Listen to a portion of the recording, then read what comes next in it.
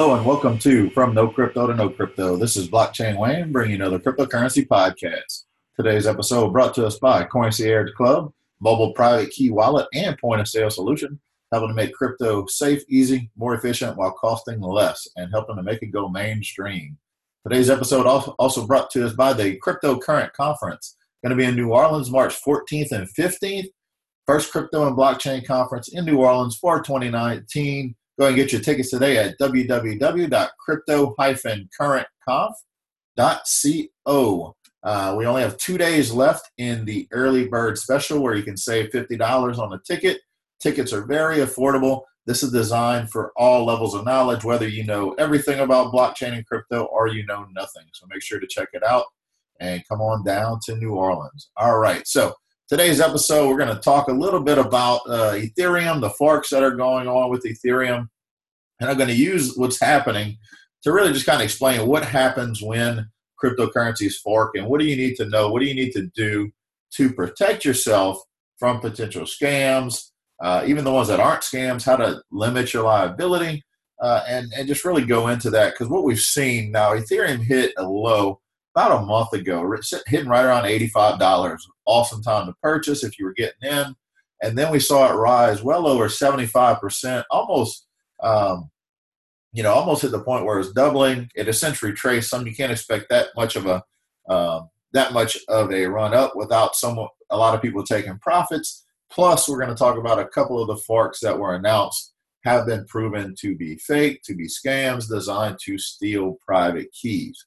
All right, so January was hyped for Ethereum due to the expectation of 3 forks, right? And since then, 2 have been proven to be scams, but the major one, Constantinople hard fork, is still set for January 19th. Note a hard fork means that there's going to be no new coins created from this fork. So it might be a misunderstanding where you think that you're going to get extra coins from this hard fork, but that is not the case. The only time where a fork can result in the ownership of a couple of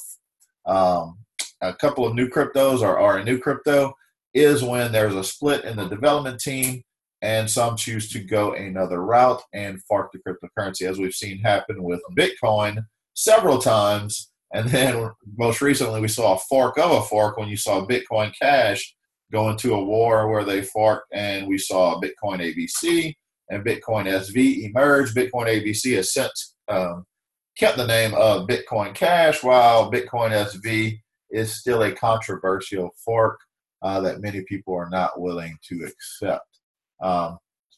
So what I'm going to talk about is 2 scam forks and how to protect yourself. Then we'll look at what to do when there are legitimate forks, as we've seen in the past.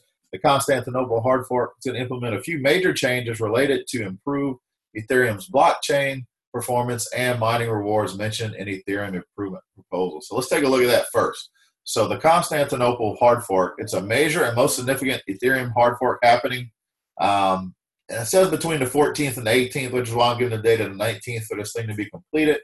The Constantinople hard fork, which is the second phase of the Metropolis project, is expected to be built on the 70,800,000 block, improving efficiency. Not that you need to know the number. I don't know. I just had that in my notes. But improving efficiency and performance, this is undertaken as a step to transition from proof of work protocol to proof of stake protocol in the Casper update, which is going to be down the road. Now, what does that mean, proof of work, proof of stake? So I've talked about this a little bit in the past.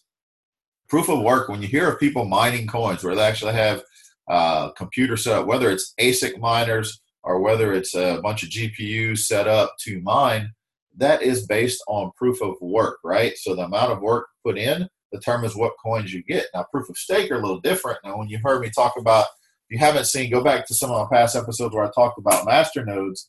And proof of stake is where you own a certain percent. You have to hold a certain amount to earn staking rewards, where you stake your cryptocurrency, run a light protocol. So the biggest difference between proof of work, proof of stake requires a lot less equipment purchase, and it's a lot more energy friendly, but both protocols are being used in crypto. So back to what's going on. So the fork is expected to make the Ethereum network faster and less costly to operate. It might be controversial because it's going to decrease the miner's reward from 3 ETH to 2 ETH as well.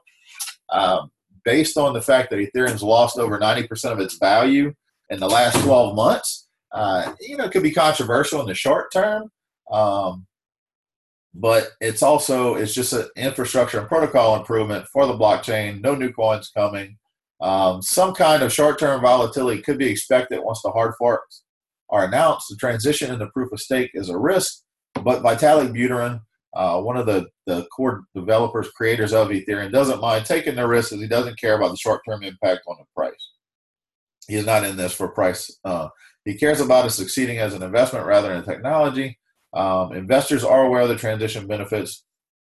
More investors are going to get attracted overall, is what he's thinking. So exchanges that are supporting a hard fork are Binance, KuCoin, Bitforex, OKX, Huobi, BBOX, IDEX, and HitBTC. Now, you can also transfer to wallets that will support it, but just make sure you understand those wallets. Don't just Google what wallet's best or Google Ethereum wallets, because there are some scam wallets out there designed to steal your private keys, steal your crypto, and anything. Anyway, I mean, if you're holding a small amount on any of these exchanges, that's perfectly fine. I know there's a big debate, if you're on a centralized exchange, you don't actually own the crypto, you don't hold the private keys, and that is true to an extent. But if you have a little bit on there, then just focus on, make sure it's on one exchange that's going to support it. But if not, if you have large amounts, you definitely don't want to keep that money on exchanges anyway. You want to transfer it to wallets. My personal friend, now my Ether wallet is one that a lot of people use for Ethereum-based tokens. But then you also have Exodus, which I use, exodus.io is their website. Very great user interface. No matter what wallet you use, it's important that you make sure that you are protecting your private keys.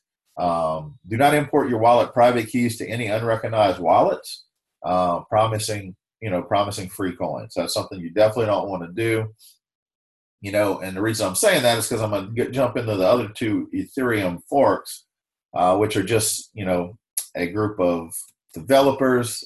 I use that term loosely because it's, looking like these next two are a couple of scams designed to steal your money.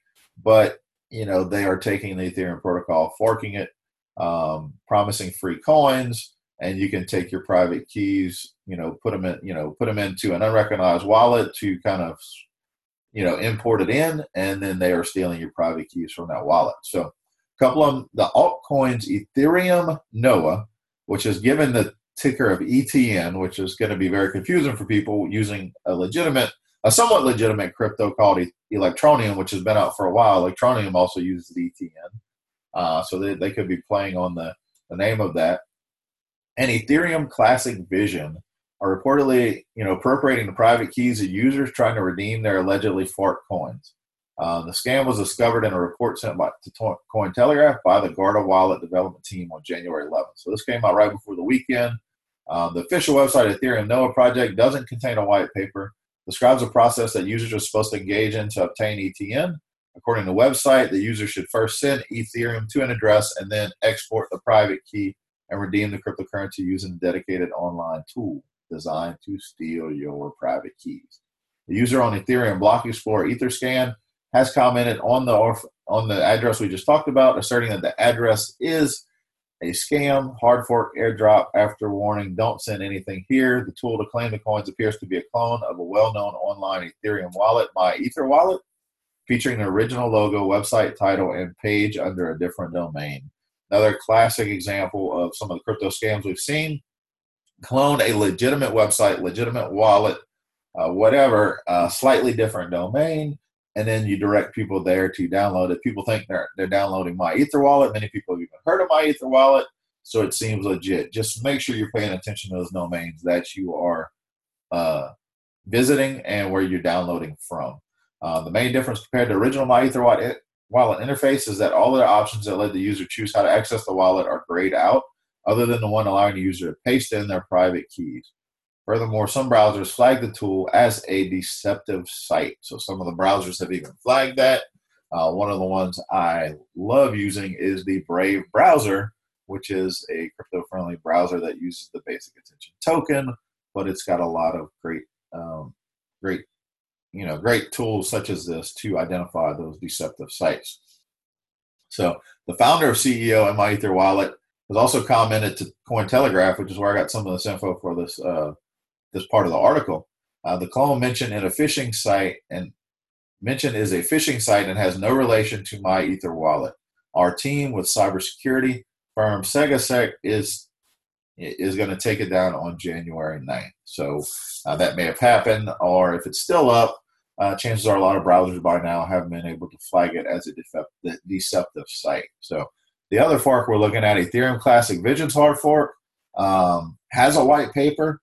It was supposed to happen on January 11th. The website contained links to a downloadable Windows and Linux wallet alongside a web tool near the Claim Fork button. The website states, regardless of which authorized wallet you use to hold your Ether, your free ECTCV will be initially sent to the Ethereum Classic Vision wallet. While we're currently in negotiation with a number of popular wallets, at the moment of the fork, we'll not be able to send ETCV to those wallets due to certain differences in the algorithms used. So the Garda Wallet team noted that while this project looked to be more solid, after close examination, they found that the ETCV team also appropriated the private keys of users. And they issued a statement saying analysis on the code performed by our team has shown that the piece of code provided actually sends private key data on the Ethereum Classic Vision servers, masking it as an API token. All right. The issue with forks, even if legitimate, right? So that's what's going on. And the reason I brought it up, even though a couple of these dates have already passed, is because you want to protect yourself. There's going to be forks in the future, and you want to know what to do with them and what the fork is going on. So the issue with forks, even if they're legitimate, can lead to an underpowered network that's vulnerable to attack, as we saw last week with a 51% attack on Ethereum Classic, where we saw nearly 200,000 worth of Ethereum Classic stolen from the Gate.io exchange. There was a couple other exchanges that had some ETC stolen. Now, the hacker has since returned most of it back to the exchange that was hit with a double spin. And what is a 51% attack? So what that is that's an incident where more than 50% of a blockchain's computing power is aggregated and controlled by one organization to change the network's transaction history and potentially double spin cryptocurrencies. The exchange warned that the hashing power, so ExchangeGate.io, warned that the hashing power of the ETC network is still not strong enough and that another 51% attack is still possible. I'm not going to go into details. Ethereum Classic was a fork a while back when there was an issue with a bunch of stolen Ethereum, which forked into the ETC network and Ethereum. But when dealing with forks going forward, you want to participate. Right? Say there's forks coming up, and maybe the ETCV is something that you wanted to participate in or one in the future, but you're not quite sure yet how legitimate of a project it is. Let me give you a quote. So this is some advice given from Adam Barlam, who is with Bravo Coin. Now, Adam is going to be a guest on our podcast in the near future, talking a little bit more about Bravo Coin and some other projects he's been working on in the crypto space. But here's what he had kind of commented on a post I had made last week about the Ethereum forks. Right? So transfer Ethereum to a new wallet address where you control the private keys prior to the fork. Now, a new wallet address means getting a legitimate wallet, but creating a new one specifically just for the fork coins. When the fork arrives, transfer the Ethereum to a new wallet address. You can even send it back to the exchange, wherever you held it previously, if you want. And then use your private keys from step one. Now, granted, you're using the private keys of this newly created wallet that you're only using to obtain the fork coins. That way, if they steal the key, there's nothing in it since you already transferred it out in step two, but you can claim your free coins there. Adam uses the word shit coins, which a lot of them really are. They're not really that great. And then you can sell it. If there's an exchange available that is supporting that, sell it immediately for BTC. And then he goes on to step 5, rinse and repeat. So the reason we put that is there's going to be quite a few forks you're going to see down the road. Many people have the fear of missing out. If you don't want to just avoid it completely, protect yourself, protect your private keys. As mentioned here, this wallet that Adam's recommending you set up is not a wallet that you're going to use for anything else other than to claim that, right?